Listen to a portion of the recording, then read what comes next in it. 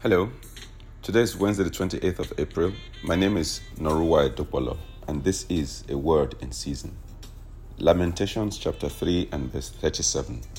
Who is there who speaks and it comes to pass unless the Lord has authorized and commanded it? There are many pretenders to power. Those who think that because they have political power, financial power, military power, etc., that they are in charge.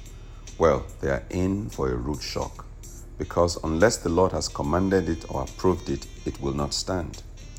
For the believer, do you know that you can upturn a verdict in the place of prayer? Daniel did it, Esther did it. They understood that God had the final say. And just like they did, let us take hold of God in prayer, asking Him to overturn the counsel of every pretender to power, seeking to destroy our lives and our nations. Shall we pray?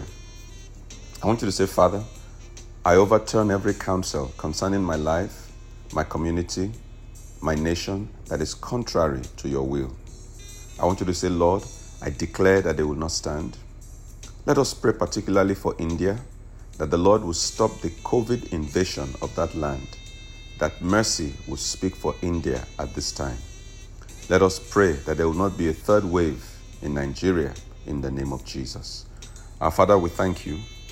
We bless you. We stand together, O God, as a body of believers, and we declare that every counsel that is not of God concerning our countries and our nations and our lives will not stand in the name of Jesus.